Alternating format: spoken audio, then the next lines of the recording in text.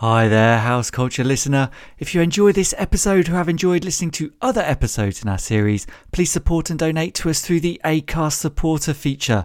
All donations will help us create the content that you love listening to.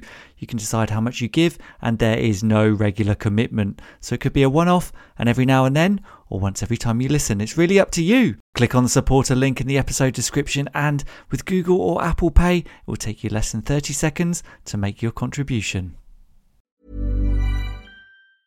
Hiring for your small business? If you're not looking for professionals on LinkedIn, you're looking in the wrong place. That's like looking for your car keys in a fish tank.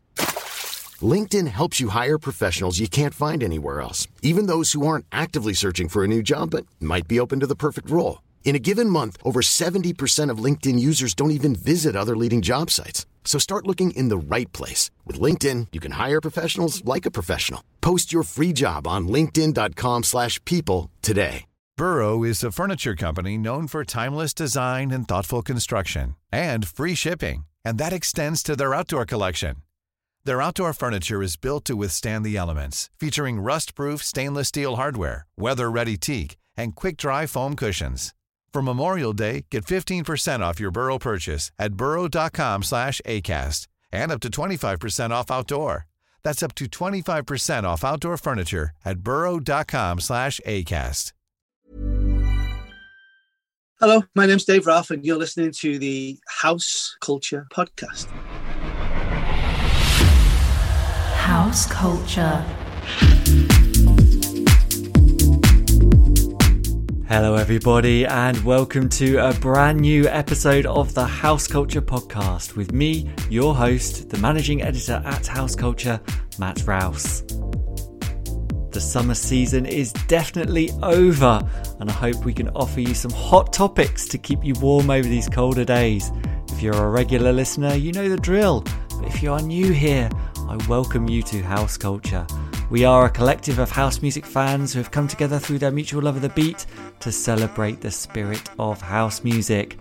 Why not hit us up on Instagram at HouseCultureNet to connect with over 100,000 other dance floor denizens from across the globe. Also be sure to get digging through our back catalogue of podcast episodes. We've chatted to people from every corner of the industry, including superstar DJs like Paul Oakenfold, Roger Sanchez and Fatboy Slim, agenda-setting scenesters such as Pike's Hotel creative director Dawn Hindle and Strictly Rhythm co-founder Gladys Pizarro, and some of the hardest working folks in house music such as Bongo Ben and Paul Linney. We vet all of our guests, making sure they stand up to the scrutiny of the House Culture team. So even if you don't recognise the name, we guarantee that they have a fascinating story to tell, all for your listening pleasure. Next up in the hot seat is Dave Ralph, a DJ from Liverpool, who is not only one of the architects of our scene in the UK from his time playing in legendary clubs like Shelley's and Cream, he also laid the foundation for the re-emergence of dance music in America. In our chat, you'll hear how Dave started DJing on the club scene and the doors that opened for him. That gave me the opportunity to go and check this place out called Shelley's. That was 1989, I guess. Sasha was playing. The place was pitch black with a couple of moving lights and everyone had their hands in the air. And I was just like, holy shit, what is this? I think that what Sasha had created was this cult of like people who knew. How his successful career gave him the launchpad to tour the world with huge artists from the electronic music scene. I got a chance to tour with BT. That's my first kind of like American debut, if you like. And when I came back home to England, Paul was the first person I rang. And I was like, mate, everywhere was packed. It's ready. So he was like, all right, let's go. And how his friendships that were forged in that early era still exist to this day. Music binds us, really. I'd still go and watch Sasha tomorrow. And I know that there'd be a moment where he'd just turn around and we'd both make this face go, That kind of epitomizes everything about what I love about music, is those moments where you go, fucking hell, that is wicked. Strap yourself in for a transatlantic journey. This is Dave Ralph. House Culture. Hi Dave, thank you so much for sitting down with us on the House Culture Podcast today. Your name has been synonymous with some of the biggest brands out there in dance music. You had a hand in creating some anthematic releases. You've toured the world many times and played a major part in introducing dance music back to the US. But before we dig into any of that, we always start at the beginning on this podcast and ask, where did you grow up and how did you first discover a love for music? I'm a Liverpool lad, so full-on Scouser. Went to school a mile away from Anfield. Mm-hmm. So, Liverpool is literally in my blood. And Everton, I was right in the middle of the two of them. Growing up in Liverpool, I was surrounded by music. There was a musical explosion. I grew up in the 60s, 70s. It was incredible. My dad knew some quite cool people. So I was always kind of around music, wasn't a musician. And then, what really crystallized the moment and got me into what I do now was really a stupid youth club disco. And we used to go to when I was probably 15. I would go to the disco, and I really used to love Genesis and Tangerine Dream and Yes and Pink Floyd. Absolutely not disco music, not at all. Mm-hmm. And so, we would always be pressuring the DJs. Their mobile thing was called Auntie Lucy's Elixir, and I'd be like, all right, mate, can you play some Genesis? Because Genesis at that time, they were pumping out quite some hit records. Yeah. But anyway, they would never do it. So my friend Dave Butler, who's an electronic genius at that time, still is now, we decided that we were going to build our own disco. So that's what we did. Mm-hmm. I built the speaker cabinets and bought some Gauss drivers and put them in there, and he soldered lots of capacitors and all sorts of things together and built a mixer. And we went and bought 2 Garrard SP12 turntables that weren't very speed or anything like that, because there was no mixing then. Mm-hmm. And we went back to the lady that ran the youth club disco and said, "Hey, give us a shot. We'll do it for free, and we'll be better than him." And so that's how my love for music started. And then I realized I could actually, I really enjoyed it. Mm-hmm. And it just went on from there. Amazing. And what did that youth disco think about when you were dropping in some Tangerine Dream and some Genesis? Is that what you were playing? No, we didn't do that. It was more like Supertramp. And definitely some Casey and the Sunshine Band and stuff like that. But there was the odd Genesis track in there. It was strange, Matt, because I still, even then I had this sense of well, not everyone's going to like that, so I shouldn't do it. Mm-hmm. It was quite interesting. Mm-hmm. And so that you've obviously bought these decks and you've set yourself up, did that become, were you getting traction and thinking, I want to do this as a career, and you're getting more gigs, or was it like a sideline? What was the end game for you at that point? I think it was entertaining people, number one. I really got off on that. That was great. And then number two, we were making some money on the side. So I was getting 40 quid to go, which was like a fortune to go play these parties. Because, from that, then it was around about the time when I was turning 18. So a lot of my friends were turning 18, hey, come and DJ at my 18th birthday party and blah, blah, blah, blah. So you just become this kind of traveling guy that's just putting speakers in the back of your car and turning up at a village hall or a community centre somewhere and then entertaining people. Mm-hmm. And from that, it was actually my dad. My dad was always pushed me. He always really got off on the fact that I was a DJ. It's like, David, you should get David to do it. And then I ended up in this guy was opening this new social club in Southport, which isn't too far away from Liverpool. Mm-hmm. And I became long story short, I became a resident. So I stopped DJing as a mobile DJ and then started kind of like a social club career, which didn't last that long because I didn't really like it. Mm. But in the process of that, I got to know a lot of people in the Liverpool kind of scene that were playing in clubs. And this was way, way, way pre-Quadrant Park. This is years and years before that. Yeah. So there wasn't a Quadrant Park then. It was kind of like the Continental and Snobs and all these other clubs, these kind of really mainstream clubs, which I eventually got to start working in. And that's when I kind of understood that, entertaining was as much a part of DJing at that time as playing the records, And then also, and I still say to this day, programming is everything. You can play the right record at the right time, and it could be anything, and it's amazing. And play the wrong record at the wrong time, you kill the room.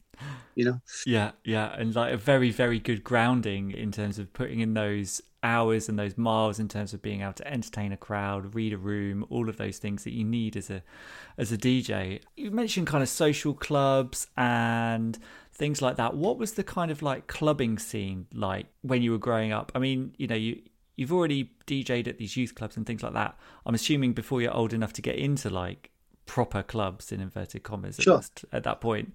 What was the clubbing scene like in those early years, and how did house music come into this? So I was lucky enough through tenacity more than anything else to get this job in this place called Bonkers in Liverpool. Bonkers was the first of its kind. It's a fun pub. So you're basically a comedian playing records. At the same time as that was happening, this was in the Dock Road in Liverpool, which was like the arse end of nowhere. It really literally was. It was, highly industrial area with this super cool, trendy little pub that held 150 people that, you'd have a line of a mile along to get in every Friday and Saturday night. It was crazy. When I got a job there, I kind of broke into the Liverpool club scene then. At that time in Liverpool, like, DJs like Charlie C, right? He was the guy. And it was like, it was funk and soul. There was no house music at all. It was like, it was like the SOS band and all that kind of vibe. And I really loved it. And then I got the opportunity because of the success of Bonkers. People would be like, hey, come in, you want to come and do this club night and blah, blah, blah. And Bonkers would finish at 10:30 because that's when clubs closed then. So you're able to go to a club, and go play twice in one night, which was pretty amazing. Yeah. Musically, it was kind of like when I was breaking into that club scene, it was definitely the genesis of bands like Soul to Soul. That's probably the most meaningful one that I can think of. I had them on as a PA, paid them 50 quid to come and play a PA for me. And then, I became this kind of like commercial DJ basically, right? I used to play at a club. I'll get to your second part of the question now. So I used to play this club in Warrington called Mr. Smith's, which held 2,000 people. Like, the DJ booth came out the ceiling. It was just, it was over the top, very kind of like 80s-esque. At that time, stuff like Cold Cut and those kind of things, like that, it was that era. And there was like, Lisa Stansfield with like a kind of pseudo house mix on it. I would play these records at the same time that, rags like the sun were like, rave music, blah, blah, blah, blah. Rave was this was like 1986 to 87. Yeah. I found a love of house music then. Eventually around about 1988, somewhere around there, it started becoming way more prevalent. There was labels like Breakout from AM Only and let me think now, Fred Dove from W. I think he was in W. I think he was like the master. He would send me these Madonna acapellas, and I think he was part of that WEA record pool or something. And he would send me all these like incredible things that we'd be able to drop over. Anyway, I would play every Friday night at Mr. Smith's, and I would constantly be getting told off for playing too much house music. It's like, I see, the place would go nuts. In between playing, like a Lisa Stansfield record or something like that. You get this, I see, or whatever. I got fired eventually for playing too much house music because they kept on saying, we don't want that rave stuff in here. John Smith was a pretty conservative kind of guy. He was the owner. That gave me the opportunity to go and check this place out that a few people had told me about called Shelley's. And that was like the week after I got fired, I'm just going to go and check it out. And that was 1989, I guess. Yeah. And when I walked into Shelley, Sasha was playing. I still remember to this day what he was playing. It's a record by The Final Word. It's called Dance to the Music. It's a dub version of it. It's just a drone with this voice called Dance to the Music. And everyone, the place was pitch black with a couple of moving lights, and everyone had their hands in the air. And I was just like, holy shit, what is this? So that was like, so I hope that kind of like gives you like that very... It was a few years. It didn't happen overnight, but once it did happen, it was explosive, Yeah. And excuse me, like you say, walking into a room like that, and you get that feeling. Like, I can remember the first, like, for me, it was rave and whatever. Like the first rave I went into, and I can remember what the DJ was playing when I walked in, and was just like, this is it for me now. Like that feeling is indelible. And you walking in there and seeing Sasha and feeling you've found like your home and your people, it's a great feeling. Like, was that immediately like, right, I need to get on the decks here? Oh yeah. I was an absolute pest about it. It was just like, it was like my single goal. So I, at the end of the night, I went up to the DJ booth. It was a guy called Gary McLaren in there, and I'm like, I figured him out. I'm like, okay, he's got to be the promoter. And I'm like, hi mate, excuse me, my name's Dave, blah, blah, blah. It's a great night. I want to play it. And he looked at me and he goes, who are you? And I'm like, yeah, I'm like, I can do all this. This is like, this is where my heart is. Anyway, it took me, I went back week after week after week. And eventually, I think they just gave me a slot to just shut me up, just give them a slot and leave them alone. They made their inquiries. They knew I wasn't like some kid just coming off the street. Anyway, I ended up playing and then becoming a resident there, becoming great friends with Sasha, still to this day, one of my best mates. Yeah. It's where, there was another guy there called Pigsy, P-I-G-C, Pigsy. He was a lad from Manchester, and there was another guy called Andy something. God, I can't remember his name. But he was like, Andy would play garage, like literally New York garage. It was really cool. And, Pigsy would always have this kind of like hip-hoppy stuff going on. It was all breaky. And then there was me and then Dave Seaman and Sasha, and we were the people that would play, rotate around and play every week. Yeah. And it was definitely a moment in time, Yeah. And, a very specific moment in time. And for me, Shelley's is this kind of place that I never made it up there, but I've got older clubbing mates who have been, and they talk about it. And it's not something that you hear that often talked about. You hear more about things like Cream or things like that, and later on, and even you mentioned Quadrant Park as well, and I'm sure we'll kind of come on to that as well. But so what was it that made we've talked to Dave Seaman on this podcast as well, and talked to him about Shelley's. And what was your impression of the club? What made that place so special at that time? Was it just because it was all new and underground and you felt like you discovered like a secret, or just the music or the vibe, or what? I think when you look around England and what else was going on around that time, Shelley's was unique because of, number one, the music, because the music was very, very Italian house, right? It was really that vibe with kind of like these darker moments, when you could take people on a real journey there and they just go with you. It didn't matter. I think that what Sasha had created before any of us, even Dave Seaman got there, was this just kind of like this cult of like people who knew, right? And it was all word of mouth. And, you couldn't get it. I mean, this place would hold, the legal capacity, I think, was like 900. And they used to ram 1,700 people in there. So it was tight, right? And, when it's that tight, there's no room anywhere. Yeah. So you can't help but like, especially with the drug culture around at the time, you can't help but like just be with your neighbor, right? So then, and all of a sudden, you feel this vibe, you're on that, you're on this pill journey or whatever it is, right? And you're looking at each other and the music's there, and then all of a sudden it's just magical. And the music separated it from everything else. Like, so Shelley's on a Friday night, which was Delight, was totally different to Saturday night. So Saturday night was like Daz Willett and a bunch of people like that, but it was all real happy hardcore. It was fast, it was furious. It was it was very speedy, if you like, if you want to like a good description of it. Shelley's wasn't, Shelley's on a Friday night wasn't like that. There was this, everyone used to do this wave like this, everyone had their hand up doing this, like seeing the whole, it was the Shelley's wave.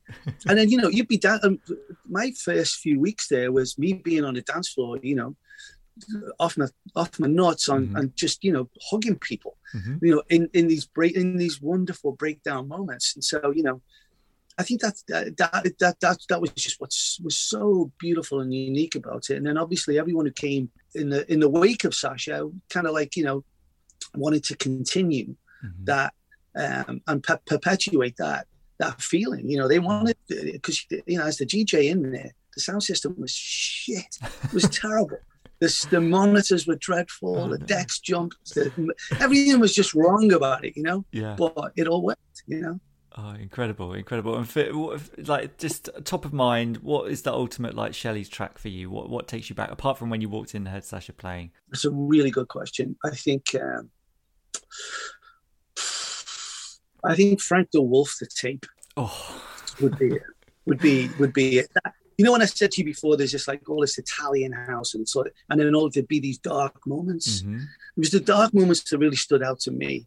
Those tracks that you just be like, holy shit. There was another one called DJ Fop that just had this kind of like chord progression going through it. Just like up and down. But Frank the Wolf, the tape, for me. And then that was the first time I'd really got an a cappella to work with a record too. So I used to use this track called Brass Disc, and this Frank the Wolf track, when tell the DJ to put the brass disc on, and then just this mishmash of nonsense. It all worked, and everyone just go fucking mental, So it was definitely that record. And then obviously, Bassheads as well, which is when I played that there for the first time off cassette. I mean, that was just still to this day, I'm like, holy crap, I'll never forget that. Well, yeah, I mean, we'll come to that just in a second. The Frank the Wolf, the tape that was actually on the first ever like rave tape that my brother bought my older brother gave me, and I listened to, and this was like, what the hell is this? This is nothing I've ever heard before. I just need to know more. It had that track on it as well. Great track. So I love it. I absolutely love it. So my hair stood up when you said that. So that was great.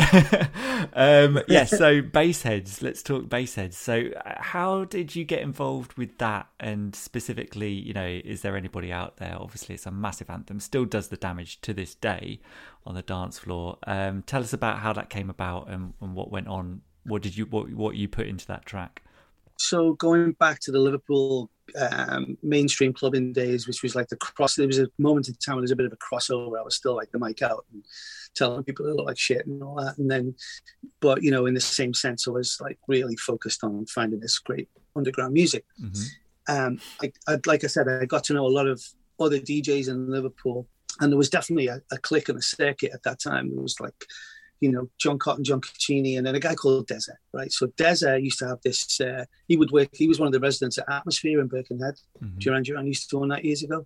And he had a once a month Monday night called the Deaf House. For me, the Deaf House was the precursor for all that happened in Liverpool. I don't care what anyone says about the underground and this and that and the other. Like, the Deaf House was there a long time before that. He had Robert Owens live, he had Soul to Soul live, he had, but it was a mixture. It wasn't just house music, it was funk and soul and house, and that was what the flyer said. Mm-hmm. Got to know Deza, became great friends with him. He called me one day and he played me the Osmonds breakdown phone. He's like, Dave, what do you think about this? And he was like, this down. And I was like, that's wicked. And he goes, yeah, I'm going to make a track with it. And I said, where are you going to do that? And he goes, well, I've got this guy in Halifax called Sean Imrie. He's got a studio, so I'm going to go up there and do it. I was like, can I come? Mm-hmm. And he goes, yeah. I said, I'll drive. And he goes, okay. So we made arrangements. We went up, whenever we went up, however long it was. Desert had never heard of Sasha, never heard him play. So I had a Sasha tape. So we listened to that all the way to Sean Imrie's place. We got to Sean Imrie's. He lived with his mum in this kind of like, real Victorian 2 up, 2 down house, and was really worried about his mum kicking off about me about the noise. But and then we started kind of like, Desert brought the Osmond stuff. He brought the Pink Floyd thing. We had the African Bambata thing. And so the three of us just sat there, and in one afternoon we made that record. And it wasn't perfect. It was good, but it wasn't perfect. It wasn't right. It wasn't mixed properly. And I had the tape of it. And then I took it back, and Des and me as well come from this culture of like, don't tell anyone anything. Don't, 'cause now it's very different. It's very collaborative now, right? So, but then it was like, cover up your label. Don't let anyone see it. You can't let anyone else have this record. Got to have the exclusive on it. So he was like, don't play this to anyone, D. And I was like, yeah. So we went. I get to the Friday after, I just couldn't help myself, and I play, and then I played it in Shelley's. I called Desert the next day, and I was like, "Make that record's fucking massive." And he goes, "What did you play it out for? I can't believe you played that out. Oh no, it's the end of the world." My involvement on that record became kind of quite satellite in the end, because I had just other priorities. I was just really into my DJing. I didn't really want to become this music producer. Desiree hooked up with this guy called Nick Murphy. Nick had a really nice studio in Wallasey, on the Wirral in Liverpool. So, when we all did get together, I did the marimba bit at the end. That was me. I played that in. It was all like on this tiny little Atari onto tape. So it was like, 50 takes to try and get it right, because we're all on the mixing board and we're all doing this. It's like so easy to do things now, but then it was really difficult. Yeah. And then I kind of backed away from it. So my credit is really, mixed by Ralphie. That's what it says. But I did have a lot more to do with it than that. And I don't care. I'm not bitter about it or anything like that. It's they went on to make a really successful band out of it. I worked with them again on their album, which didn't really do all that much, but that's how I got into it. That's how As Anybody Out There became. And Sean Imrie, sadly, should be remembered, because he ended up committing suicide at one point, I don't know when, which was really dreadfully sad. But it definitely was Desert, Sean, and me that made that record. I never ever saw Sean again after that session. Actually, it was like that one time I ever saw him in my life, and I never saw him again. And the next thing is, oh my God, he killed himself, and I was like, oh, that's dreadful, But so well, a fitting tribute, to be honest. It's still. You hear it all the time, and when that piano comes in, it's just all bets are off. It's just that's it. It's awesome. Report to the dance floor. Cool. I mean, so at that stage as well, I want to talk about 3-Beat Records as well, because what was your involvement there in Liverpool? For me, it was always, if I was coming up, I was down in London or whatever, and I'd come up and go to Cream. It would be a weekend, and it would be okay. You'd arrive in Liverpool, and I'd buy some tracks in 3-Beat, and then I'd go back to the hotel, and then I would go out in Cream, and then that would be it. And come back, and that was always, you got to tick that off. So I know that you were involved in 3-Beat in there, and maybe over the counter over the years might have bumped into you or whatever. I don't know, but so talk to me about working in a record shop during that kind of peak era of that progressive house trance kind of vibe, what was going on in the mid to late 90s. Well, record stores in general at that time were the nexus for everything, right? That's where you went to find out where the flyers were. That's where you went to get the record that you just did Tongue play the night before, or you found out the title of a track that someone's playing, or just to go in and kind of hang out or whatever. So I was working at Bluebird Records, which Pete Waterman. Pete Waterman did this roll up of a load of record stores all around the country. He bought Eastern Bloc, he bought Bluebird, he bought a lot of things. I ended up working at Bluebird, got fired from there after about 6 months. Not for my own fault, but that's another story. And then I got a call from John Barlow at 3-Beat, and he said, "Can you come over and talk to us?" And I was like, "Yeah, okay." So I went over, and he started asking me all these questions about Bluebird, and I was like, "Mate." I was like, if you're offering me a job, I'll tell you all this stuff. But without that, I don't really know. And he was like, well, we'd love you to come work here. I was like, great. Okay. So I ended up working there. At that time, 3-Beat was really kind of hip hop and Strictly Rhythm. It was really, they didn't sell any trance. They didn't sell really any progressive. There was no one there that knew that. They used to sell techno, Andy used to sell the techno in there. But, in terms of progressive and trance music, they just really didn't stock that. So I was able to kind of when I went to work at at Bluebird, John from Eastern Bloc was kind of my mentor. And he was like, look, you really like all this European, we used to call it European techno, not trance. You like all this European techno stuff. I think, I like it too. So this is really the playbook for that. So he really taught me and gave me a lot of insights into, working behind a counter and pushing records on people and what to buy and what not to buy. So I went to 3-Beat with all that knowledge and was able to kind of really help the store improve its sales base, basically. I didn't really know what I was doing, to be quite frank and honest. I was just kind of having a great time and selling the music that I really liked to people. They would come in and be like, all right, mate, have you got anything new on have you got any new Virtual Symmetry? Have you got this? Have you got that? So, and then over time, you actually start to identify the customers that are going to come in and spend. And then, you'd slide them the record, be like, hey, there you go. But it was what was interesting was every Monday, there was no internet really then. So every Monday I'd do my calls with the distributors. So, and one of those distributors was Arabesque. And Arabesque was a guy called Martin there who I used to love. And he would sell me a lot of this kind of European stuff that, no one really had. And I might buy 2 or 3 copies of them, or I might buy 10, Anyway, one day he played me this thing down the phone, and I was like, how many of those have you got, Martin? And I always insisted I was his first call too. I was like, you got to do me first. I buy the most stuff. I've got to be first. So he said, well, I've got 2 boxes, which is 70 records, right? So I was like, I want them all. And he goes, I can't give you them all. We've got loads of other people. I was like, they're not going to know. It's it's fine. Just give them all to me. I'll buy them. I want them all. Send them now. So we had this kind of debate about it. And in the end, he relented. I sent one of those to Pete Tonk. And he played it that week. And it was 7 days in 1 week, BBE, 7 days in 1 week. No way. And then I was the only record store in the country with that record, right? So I was selling it for like 50 quid, like a pop. Everyone wanted it, right? So I was just being absolutely gouging. And that's when John Barlow said to me, he said, "What do you want to do?" And I said, he said, "Well, what do you want?" So I was like, "I'd like my own record label. I'd like this." And he's like that. He said, "I'm going to set you up at a record label. I'm going to do this. I'm going to do that." So he really helped as well at that time. And I just signed a publishing deal, so I was able to get the studio going upstairs. So it was like this, at that point in time, 3Beat was like a real nexus. And like I said, and it really kind of grew as a business. And to your point about Cream, you know, then it became like the record store to go to, because down the road from Cream, everyone would come in the days, you know, and you get the transients coming in, the ones that came from like for Tony DeVitt, and then you get the Oki ones coming in, you get the Sasha ones coming in, you get the, you know, it's really interesting. Yeah, and I'd imagine you have to be pretty skilled when you're behind the counter of someone coming in saying, "Oh, I heard Oki play his tune last night. It goes like do do do do do do," and you're like, well, I mean, you know, we were real dicks about that. So you know, you get like that guy that would be like, "Hey, there's this record that goes bum bum bum bum," and every time we would just be like, "Hold on." And just turn the music off for the whole, you know, the music behind. Just turn the music off. Do that again, mate. And then we'd all look at each other, and the guy would go, we'd just die laughing every time. No idea, sorry.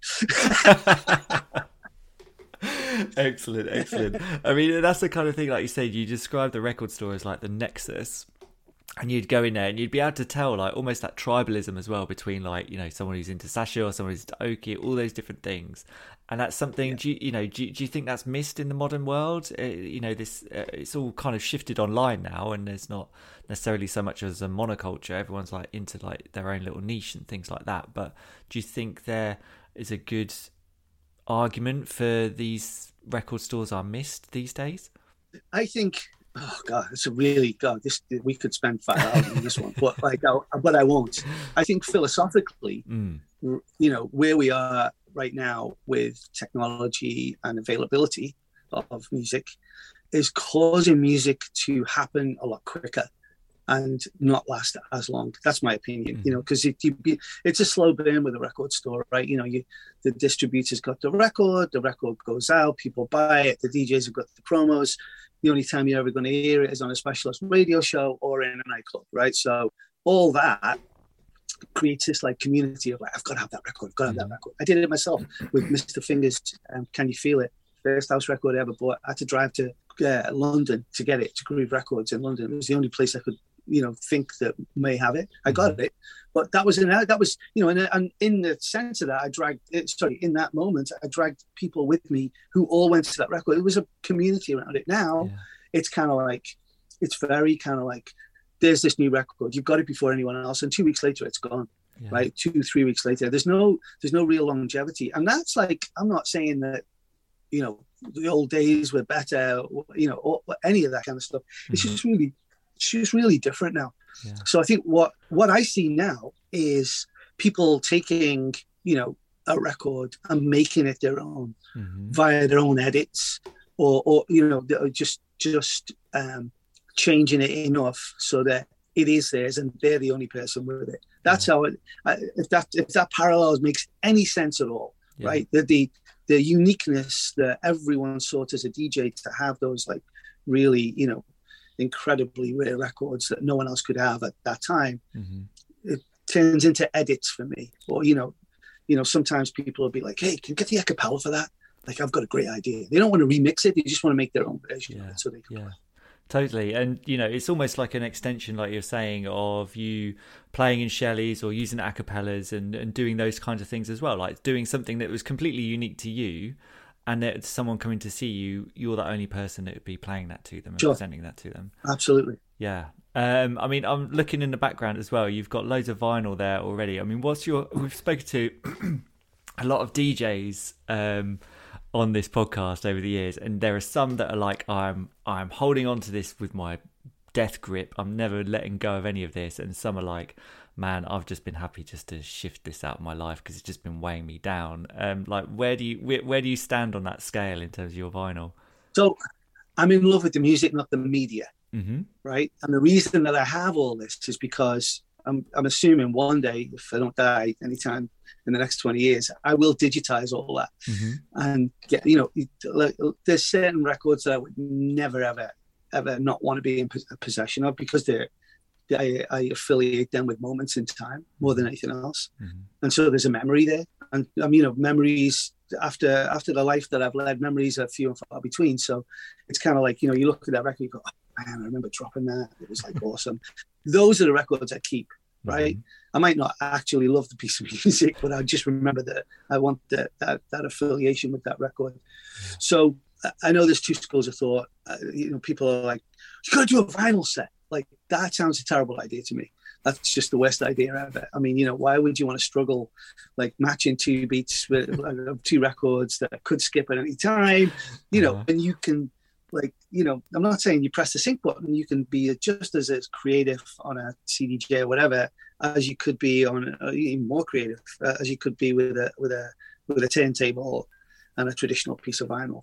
So, after having DJ'd for over 30 years before I kind of stopped, I've sweated blood, tears and snot for my art. So I feel no desire or need to go back there and start sweating again, because I was intolerable. People could not talk to me while I was playing. I just, I'm like, because it would all be about these long mixes. The longer the better. Just got 3 minutes out of that one together, that kind of thing. And then scrabble for the next record. It's like, no, I don't want to do that. I want to be able to loop something at the end. Just take my time. Yeah, and I've done that loads of times now. And it's not that I only DJ for fun now, but, it's kind of like, when you can do that and you understand the equipment, it's just mind-boggling and it's groundbreaking, and you can then become really creative about it. Yeah. So they're there, and they're more for soundproofing. I've got a load more in the house too. They're more there for soundproofing than anything else, because it's my studio. So it's kind of, they make great soundproofing records, really, really great. Not soundproofing, but they deaden the room. Yeah. That's good advice, definitely. And it's a lot easier these days as well to not be like breaking your back, like taking bags of records with you and turn up at gigs, especially if you're playing a long set or whatever, or even like when you're touring, and just that worry of, are your records going to arrive, and are they going to be in a good condition when they get there, all that stuff. I mean, 100%.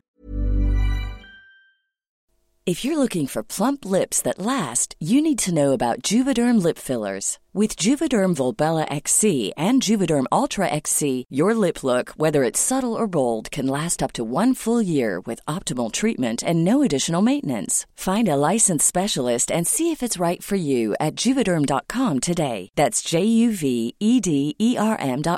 Add fullness to lips in adults over 21 with Juvederm Volbella XC or Juvederm Ultra XC. Do not use if you have severe allergies or a history of severe allergic reactions, or if you're allergic to lidocaine or the proteins used in Juvederm. Tell your doctor if you have a history of scarring or taking medicines that decrease the body's immune response or that can prolong bleeding. Common side effects include injection site redness, swelling, pain, tenderness, firmness, lumps, bumps, bruising, discoloration, or itching. As with all fillers, there's a rare risk of unintentional injection into a blood vessel, which can cause vision abnormalities, blindness, stroke, temporary scabs, or scarring. For full, important safety information, visit Juvederm.com. I'm Sandra, and I'm just the professional your small business was looking for. But you didn't hire me because you didn't use LinkedIn Jobs. LinkedIn has professionals you can't find anywhere else, including those who aren't actively looking for a new job, but might be open to the perfect role, like me. In a given month, over 70% of LinkedIn users don't visit other leading job sites. So if you're not looking on LinkedIn, you'll miss out on great candidates like Sandra. Start hiring professionals like a professional. Post your free job on linkedin.com/people today. Millions of people have lost weight with personalized plans from Noom. Like Evan, who can't stand salads and still lost 50 pounds. Salads generally for most people are the easy button, right? For me, that wasn't an option. I never really was a salad guy. That's just not who I am. But Noom worked for me. Get your personalized plan today at Noom.com. Real Noom user compensated to provide their story. In 4 weeks, the typical Noom user can expect to lose 1 to 2 pounds per week. Individual results may vary. in terms of touring as well, you know, you have a close relationship with Paul Oakenfold, and you've toured with him and the Perfecto crew. And in my mind, there's like the timeline of, you know, that Perfecto tour in the late 90s, early 2000s, almost kickstarting that dance music revolution again in the US. And obviously you're a part of that. I mean, what was did you guys kind of set out to do that? And do you look back and be like, hang on a sec, we had a real hand in reintroducing this sound to the States? Or do you think it was right timing? Or, you know, what was your sense of that tour at that time? So, well, let's go back a wee bit, right? So for me, America, like I came to America for the first time in 1984, loved it, always wanted to live here. It's like, you know, that was my biggest bucket list thing. I got a chance to tour with BT as my first kind of like American debut, if you like. Yeah. And when I'd done that, I think it was like a 15, 20-day tour with him. I supported him. And when I came back home to England, you know, Paul was the first person I ranked. And Paul had been here before with Mike Pickering. He toured on a bus with Mike Pickering. And I was like, mate, it's ready. I was playing like everything that we play, you know, when we played together. I was playing all that stuff and going all over the place and there into it. And everywhere was packed. It's ready. So he was like, all right, let's go. So he, you know, look, Paul is always the visionary. Like, you know, he's just got this knack of like looking at opportunity and being like, this is the time, this is the place, let's go. You know, he was the first DJ to get a residency in Vegas, you know, with the Palms. He invented the DJ residency in Las Vegas, which is now one of the, you know, the highest cherries or jewels in the crown that you can achieve as a DJ, because you paid more money than God and you get to play these incredible clubs. But he invented that. So he was like, look, you know, we're not going to make any money. So when we go, I'm going to get Jerry Gerard, who was his agent at that time, to book us all over the place. But we got to work hard. So we would go and play Chicago for $500 between the two of us and pay for our own flights and hotels. And we did that like twice. And, you know, significantly, like we're away for weeks. So we go to like these like Kansas and, you know, Minneapolis and like all these kind of tertiary markets. But the net result, of course, was that we sold everything out. And as we sold out, Jerry Gerard, being the amazing agent he was at that time, would be like, well, if you want them now, it's $5,000. And if you want them now, it's $10,000. And so, you know, what we created then, we really did focus on it. And, you know, I thank you for recognizing that groundbreaking time, because, you know, I feel that we did groundbreak, but I don't think we set out to groundbreak. I think we realized in the middle that this was bigger than we could have possibly imagined, and that we really needed to kind of focus on the US. And so, you know, and the thing is about the US, if the US loves you as an artist, it loves you. You know, this is what I tell everyone these days. I'm like, look, you know, it ain't about New York, Los Angeles, Miami, and Chicago, right? They're great markets, fantastic, and, you know, on a global scale, you know, well recognized internationally, yada, yada, yada. It's really what you need to do is you need to service the tertiary markets too, because you only need to go once. You go to Kansas City once and sell out that show, those people are going to remember it for like ever. And then when you go back, because maybe your career is waning or whatever, and you need to go back to those tertiary markets, you've still got a long way to go. You know, you're still like in great stead with all those people, and they really appreciate it. So, you know, we toured extensively. It was amazing. We had some great times. You're kind of, there's a wry smile there. I'm sure there's like a story. There's some crazy story you can recount here, maybe. There's loads of different stories, but I think probably one of the best ones one of my fondest memories was in being in Scottsdale, Arizona, like at 7 o'clock in the morning, having not slept, on a golf course, pretending to be Teletubbies and almost getting hit with golf balls, and people shouting at us, "Get off the fucking course, you fucking idiot!" And they just run out and be Teletubbies. Silly stuff, but like a lot of fun. You'll never look at them and say way again. And like, so that tour, did that precipitate your then feeling of like, right, I'm just going to move out here and this is going to be it? I mean, because you're a resident in like the Shadow Lounge in Miami. There's like Avalon in Boston. You know, were you it almost seems to me like tracing your career is like you're popping up in these places to create a scene there, and then, okay, my job is done, and then moving on elsewhere. Was that how you're looking at it? I never thought of it like that, but yeah, sure. I think Paul wanted me to be resident at home in London with him every Saturday night, and I did. I did about 8 weeks with him, I think, and it just wasn't for me. I just didn't like it. It wasn't anything to do with him. It was just the club itself. I just didn't vibe the club. I went there a few times. It was right. It was a bit strange. I was there that opening night, and it was I don't know. It was just weird. It's hard to describe. It was the first time that, I'd finished DJing and I wanted to go upstairs, and I couldn't get upstairs because I didn't have the right credential. And I was just like, what?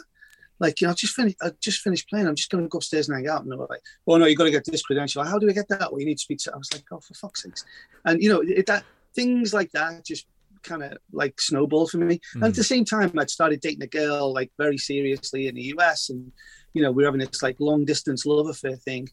And so what I would end up doing would be getting on a plane on Sunday, flying to US, being there all week, gigging, see the girl, gig, and then Thursday fly back to London. So I was back to Saturday, and this was every week. And after about 7 weeks of it, I was just like, oh my God, I'm going to die. This is terrible. And there was no business class for me at that time. That was it was all coach. So it was rough traveling, Sure, I was a lot younger and a lot easier on me, but God almighty, when I think back. So point being, it was a tough, call for me to go to Paul and be like, listen, it's not working out for me. I hope you're not mad at me, and thank you for everything here, but I'm going to go and I'm going to move to the States. And he goes, brilliant, you should do it. So I moved to Miami, and that's when I became very, very serious about touring here. I changed agents from Maria May and David Levy to Paul Morris, who had just started AM Only, and AM Only then became then turned into Paradigm, and now Paradigm's turned into Wasserman. And he was as influential an agent in the house dance music scene in the US as anybody. And I was lucky enough to get him as my agent. But he was the one that really kind of elevated my career for me, made sure that my fees were going up and that I was getting to the right shows, and then getting a residency at Nation in Washington was just massive, because that was probably at that time the best club in the country. Really, really was. It was just unbelievable. And then, Splunday getting a residency there. These are kind of I can't take credit for that. The only thing I can take credit for is actually going and entertaining people. I didn't do those deals. Paul did those deals. The playing at Avalon at least once a month for years was important. Those kind of things. Shadow Lounge. Data used to own Shadow Lounge. Is still one of my best friends today. He's an amazing guy. I went to live with him when I moved to Miami, when I first moved to America. It was just kind of it was all quite incestuous, but it was all very, very cool, and there was a real sense of community there too. Yeah. And what was the overriding kind of sound at that point that people were really into and was really moving audiences at that time? And what were you playing? It was definitely deeper. Yeah. Very progressive. Big long breakdowns, 12-minute records. Don't ask me to oh my God, I know you're going to ask me what? I just can't. I'm blanking right now, but I'll come back and don't worry. It was it was the time when Tiesto had just done The Silence, that kind of these big operatic records. But when I played my residencies, I didn't play like that, because I wanted to play 4 hours. I wanted to do that. I wanted to play longer if I could, and I wanted to take people on this journey. So with Nation, I was able to find a DJ called Alex Whalen, who was from Washington DC. Who was he has to open for me on every single time I play it, because he knows how to do it. Because he would set me up. It would be perfect. He wouldn't take it too much, and I could just carry on from him, and I really like that. And that's what Paul did with me, basically. When Oki kind of put his arm around me, he was able. I loved the music that I was playing. It wasn't anything like he was playing. I didn't threaten him, and it set people up for this journey that he continued to take people on. The art of the opener is everything, for me. God, it's an overriding theme on this podcast as well. Everyone talks about how much of a talent it is to open properly and not step on what the next artist is going to do or achieve, and it's just warming up. It's a real art form. So, I mean, you're in LA right now. What precipitated that move? What made you think, right, this is where I'm going to be? This is where, you know, I'm sure, I don't want to predict or anything here, but I'm sure a Scouser in LA is quite rare, right? I mean, how many? No, there's a few. Is there a few of you? There's a few, but everyone kind of lives in Santa Monica. Like there's a big English contingency in Santa Monica. When I moved to America, I made a very conscious decision that I didn't want to be around English people, not for any other reason. That I just didn't want to continue the culture that I came from. I'm in America now, so I want to embrace that. But to answer your question, I built a club in Boston called Royale. It used to be called a Roxy. And we'd run that for 4 years to great success. It was amazing. It was, this was post me retiring, basically being a DJ, and really kind of like after running Webster Hall and being at Avalon in Boston, the Roxy was a project that I really got my teeth into, and proved a lot of concepts that I felt were necessary for clubs. And that's not like, by the way, house and techno. This was kind of like establishing a venue as a club, just for the pure reason of that it is a nightclub, and it's just not about who's on. It's just a great night, right? Yeah. So we've done that for 4 years. It's still going right now. It's great. It was great. And then I got a phone call. Well, actually, Paul Morris put me in touch with Pasquale, who is he owns Insomniac, and we talked on the phone, and then we didn't talk on the phone for quite a while, and then he just randomly called me one day and he goes, "Hey, can you come to LA next week?" So I was like, "Sure." So, I got on a plane, came to LA. When I walked into the office, James Barton, I don't know if you know that name. Yeah. He was there, and I'm like, "Whoa, okay." Because I didn't realize that Insomniac had been bought by Live Nation, and James worked for Live Nation.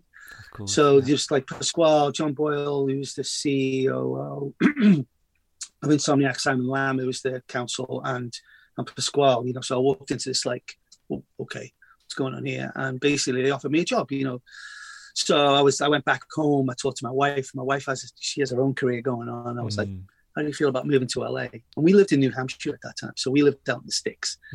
The offer came through. It was a reasonable and great offer, and she really wanted to live in somewhere warmer. So we picked up the family and we moved here. Wow! And that was a very bold move, but I've never been scared of bold moves. I think it just gets a little bit more scary when you've got kids. Yeah. So but we did it. We moved to LA, and I started working in Insomniac, and as head of talent at a time when they were growing as a business. Going from like doing 3 or 4 festivals to 30 festivals. So, I was able to scale the team, change the way that things, talent buying worked in many ways, work in that Live Nation infrastructure, and really kind of like changed the game a little bit, which was, that was kind of cool. I did enjoy my time there. It was despite the fact it was super stressful, it was a lot of fun, kind of like disrupting the business a little bit. That was fun. Yeah. Incredible. And I want to talk about kind of what's happening right now, and what you've done this year and everything as well. And thinking about Rosala, Everybody's Free, it's an anthem. It's been around for nearly like 3 decades now, and you've had tell us about how you came to remix that track or reproduce the track, or what happened there. It's it's obviously taking on something that's such an anthem, and is a big part of so many people's lives in the dance music space. What was your thinking behind it? Were you frightened of doing that? Did you always think, I want to do something with this? Tell us about that. So I met Rosala. I had a night in Liverpool called Bliss on a Monday night, and I told you we put PAs on and stuff. So she was a PA, came in, met her, and she was quite lovely, really lovely. And then she played the Shellys too. So I kind of, we connected a little bit. I made sure she was okay. So we always had this thing. The lads in the record in 3 Beat used to always take the piss. It was like, to Dave, they had a white label that they signed. To Dave, lots of love, Rosala. Thank you for my career. So very familiar with her, obviously, and Everybody's Free was just a moment in time. Right in the middle of pandemic, a friend of mine sent me over a version he'd done of it, right? And I owed him a favor, right? So he said, what do you think? And I'm like, yeah, it's good. I said, do you want me to do a mix for you? It's like, I'm sitting here on my thumbs doing really nothing right now. So like, I've got loads of time and I'm making a ton of music. He goes, yeah, great. So when I sat down with it and I listened to it, I always used to love Shades of Rhythm, right? I loved Shades of Rhythm. We've interviewed them for the podcast as well, because I'm from Peterborough originally, and like Nick's from Peterborough as well, so nice. It was like hometown boys. But yeah, go on. Sorry. Shades of Rhythm for me were like, they just always did something a little bit unique and different. It was quite breaky and really ethereal. This like these beautiful strings that they used to put up across stuff, and so when I sat down to kind of like, rip this track apart, I was like, I want to do something kind of like Shades of Rhythm, esque. So, and I don't think I've ever told anyone that actually, so when I sat down and got into it, I was like, yeah, breaks, definitely some marimba, definitely like a big high pitched string, and Rosala's voice and just like this really big, deep bass. Don't need anything else, like I want to celebrate this beautiful vocal. And I also, I never really ever liked that tail when it's, everybody's free to feel good. I never really liked that. So I was like, I'm just going to take it out. So I sat down, it took me about a week, I think.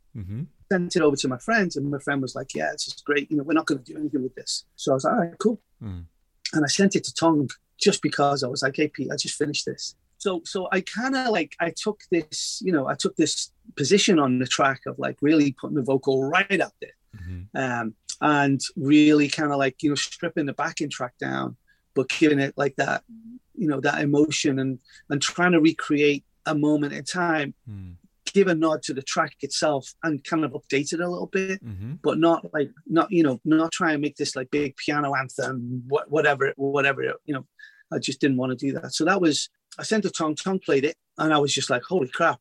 I sent it over to Oki. I was like, hey, along with a bunch of other music that I've been working on, because that was all I did during the pandemic. I think I made about 20 records, to be honest. I was just in here in my element. I was like, a starved child with a candy bar. So he called me and he was like, Dave, this is great. We should put this out. Because he put a track out of mine last year called Chasing Stars, and he said, this should be the follow-up. This has got to be it. What do you want to do with it? And I was like, well, the only way it comes out is if Rosala is the original vocal. Like, I don't want to do a cover version. I just don't. So he was like, great. So, Chris Sillis from Perfecto worked diligently and really hard. It was a very complicated thing to clear because the BBC owned the publishing. Oh, no, and, the BBC do not move fast, man. They're very kind of like, they're stoic. That's why they're the BBC, and we all respect them, and I'm very thankful for them. But eventually they agreed to clear it. And it was apparently they had 30 or 40 requests in that year to clear the track, and they just never ever did it, but they liked my version. Oh, amazing. And so we did, and that's where it all came from. Amazing, right? Awesome. What we want to do now is we'll move on to the perfect playlist, the playlist choices. So this is the House Culture Perfect Playlist. It's on Spotify. You can find it by searching for that, and every single one of our guests have submitted 5 tracks based on the 5 themes that we've given them. So it's a huge beast of a playlist now. So, and it's got loads of different things on there: anthems, left field choices, strange things, good things, some things that I'm like, okay, maybe I don't want to put that in the playlist, but it's going to go in there because you've chosen it. But it's put it on shuffle. It always throws up something really good that you'll enjoy. So you've been great. Check that out. Yeah, no, I'll send it to you after this. It's really good. So the first one we always ask for is a catalyst, a track that originally got you into dance music, house music, electronic music in any sense. What have you chosen, and why did you choose that one? So Mr. Fingers, Can You Feel It? Washing Machine.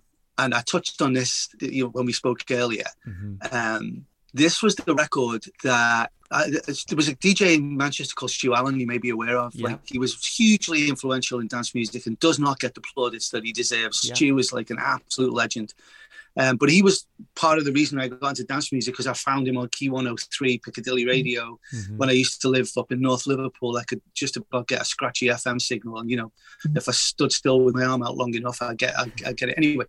he had these guest mixes on, and one of the mixes was the Master Jam MDs. And these guys would come in and do all this, this stuff is really fresh, all this scratching shit, it's like really cool. It was a Sunday night, I'll clearly remember it. I was driving down the road, and he said, this is the new mix from the Master Jam MDs, and he puts it on. And all that scratching stuff was great, but what really resonated with me in the background was the bed track. And I'm like, what the hell is that?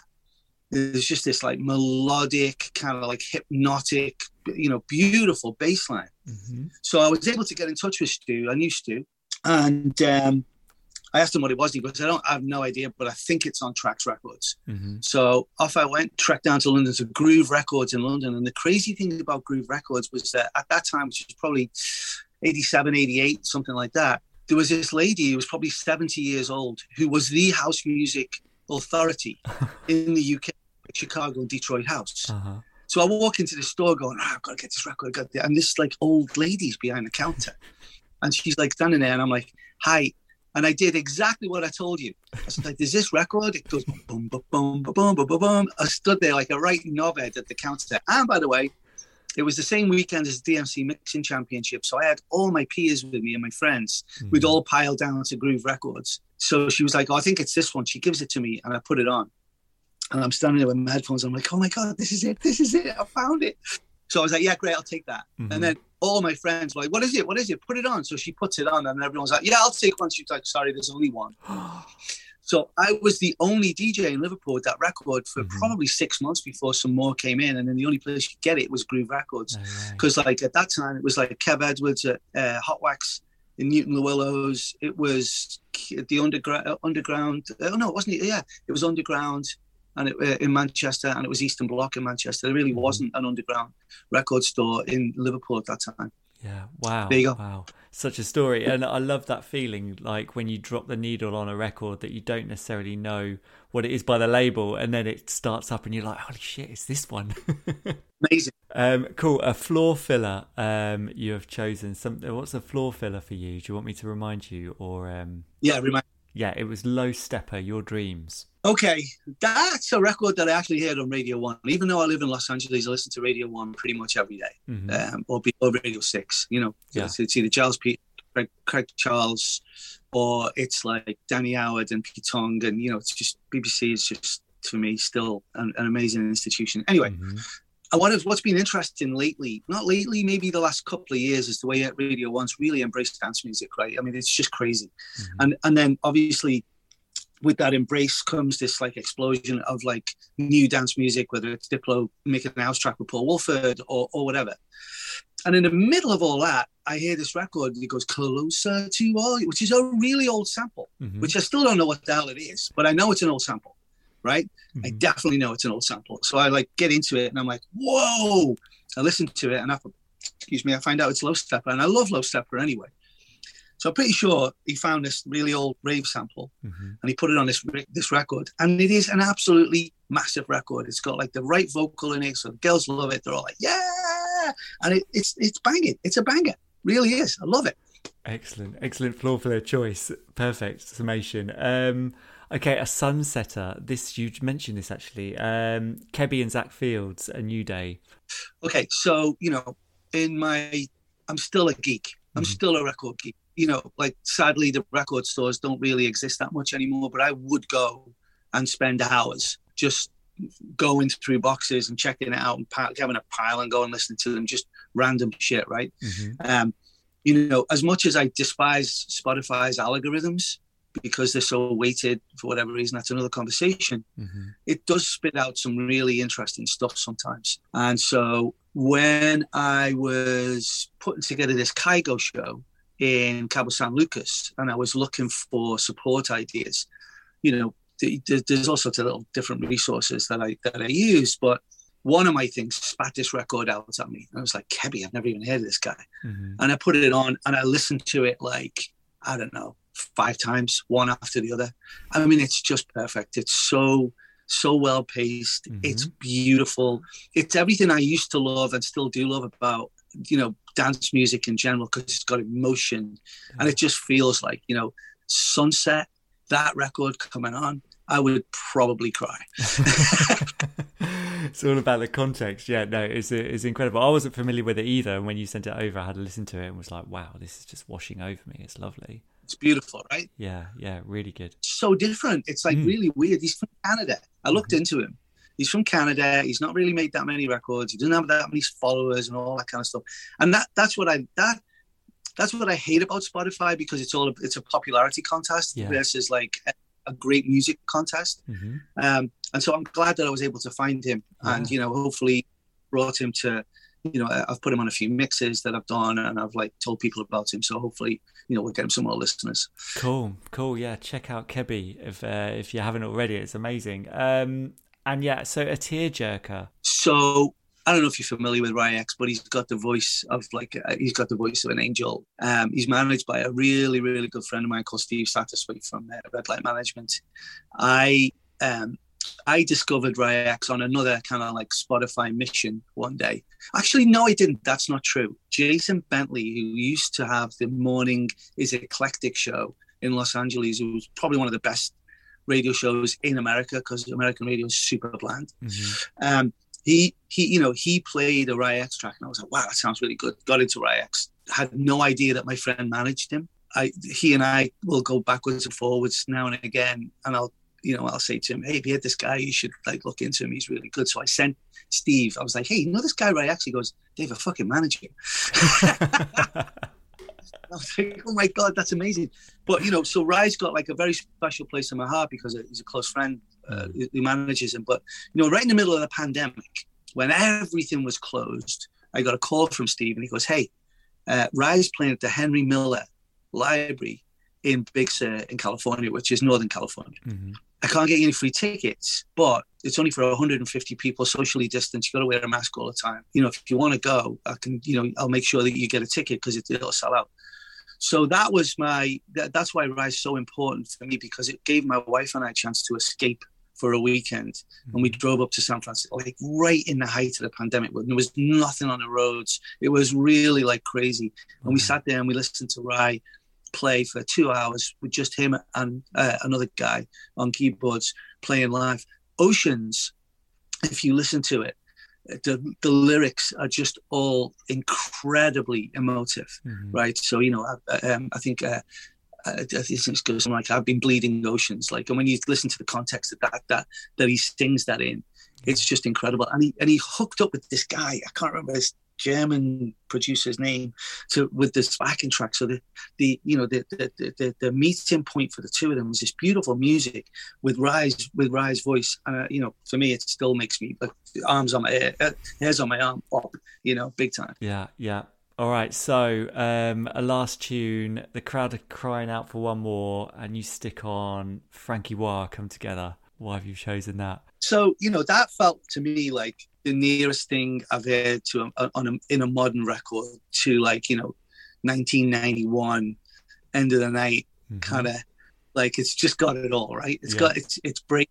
And, you know, Frankie's great because he's making all these great records, which is just slightly off center from a lot of other people.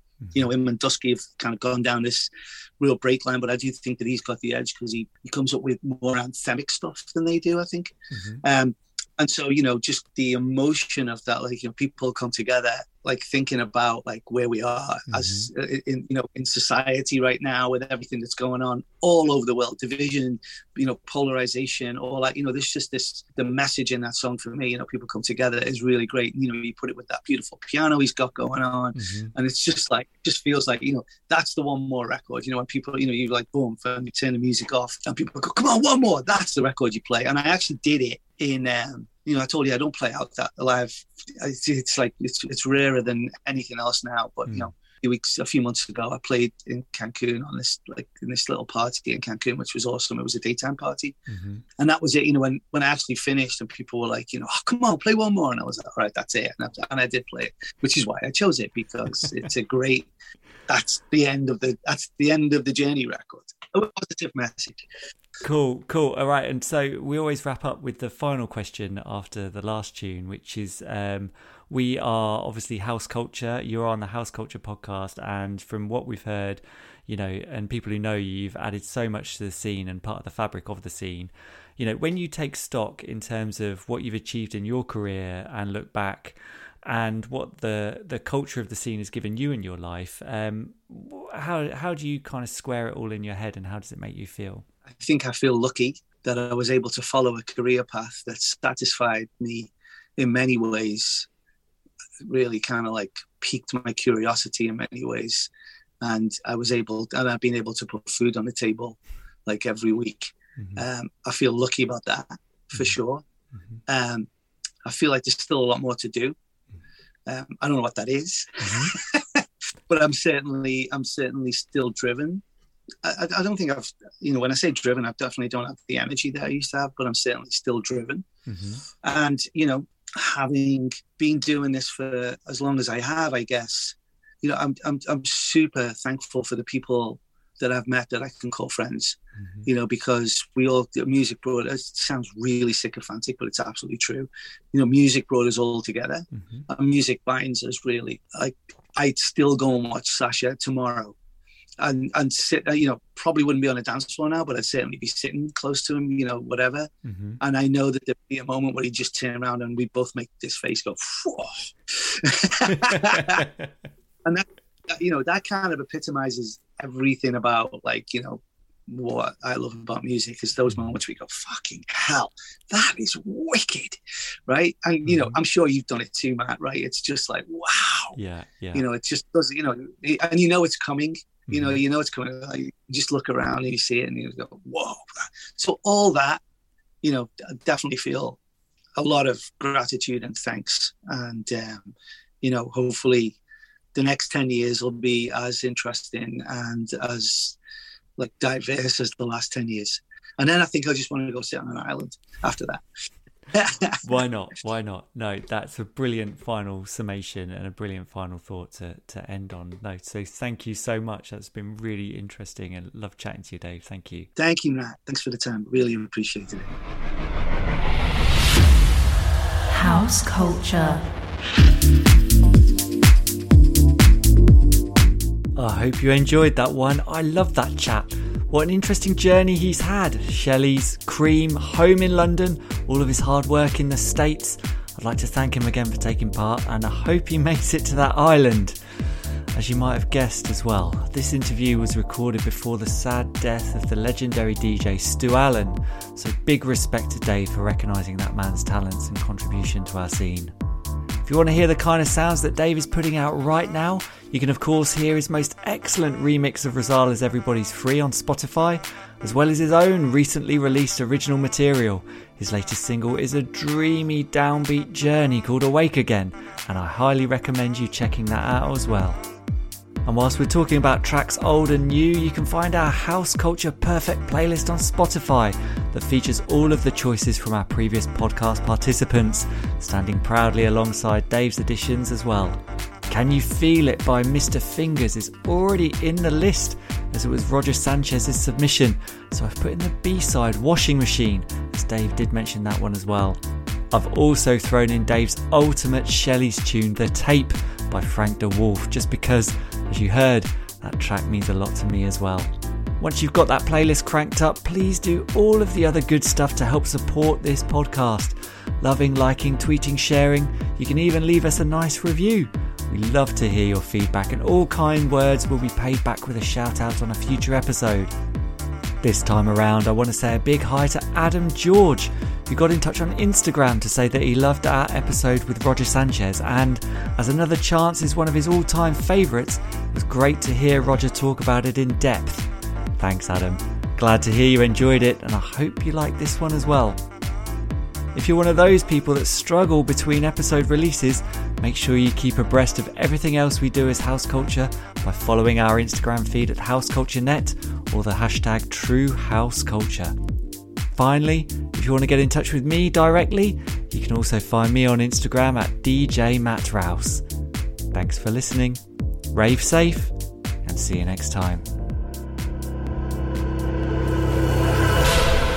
House Culture.